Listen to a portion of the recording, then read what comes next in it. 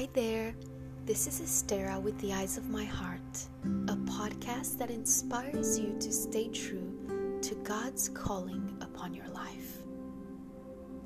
It's so easy to melt into defeat.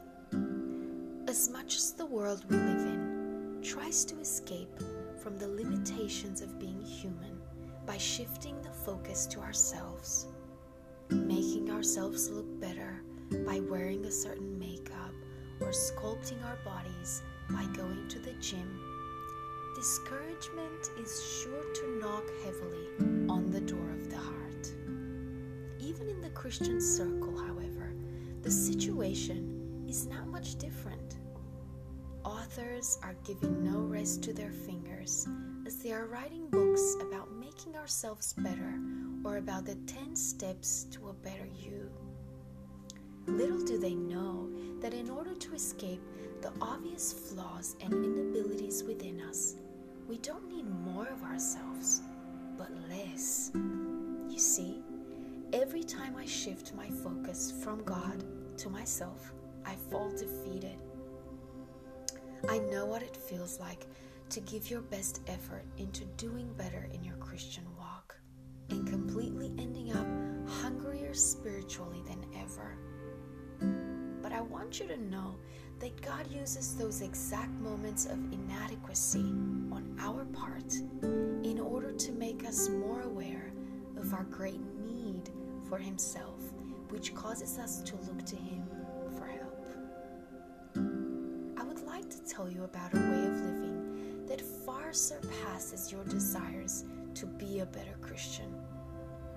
It goes beyond getting yourself out of bed when the alarm that you've set the night before so you could spend time with God before getting ready for the day goes off, because it is not about you, but about God Himself living through you and through me. I'll never tell you that in order to be a Christian, you don't need to do anything because He did it all.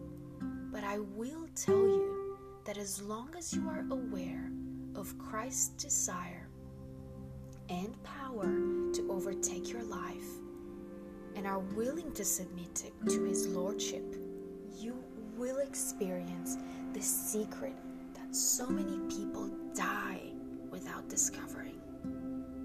The answer to your limitation lies in Christ Himself. In John 15 verse 5, Jesus clearly tells us that apart from me, you can do nothing. This is no hidden symbolism that Christ wishes to expose to us. It is rather the very essence of biblical living.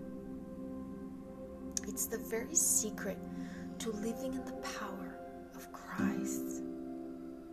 In Andrew Murray's truthful words, he says this: "Blessed is the man who knows then, in living faith, to say, but we behold Jesus, crowned with glory and honor.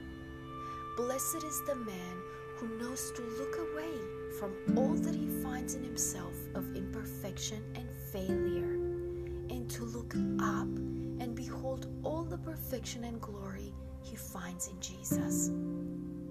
Yes, blessed is the man who finds his delight and his life in meeting every disappointment and every difficulty with this blessed statement: but we behold Jesus, crowned with glory and honor. This is all I need. This satisfies the soul and gives it peace and joy and strength."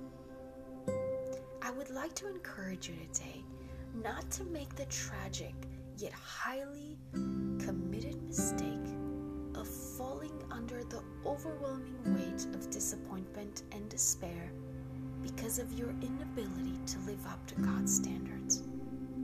Choose to look outside of yourself and onto Christ, from where you can draw endless power and strength. The more you will submit your will to His, the more you will experience the truth that, with God, all things are possible. May God bless you.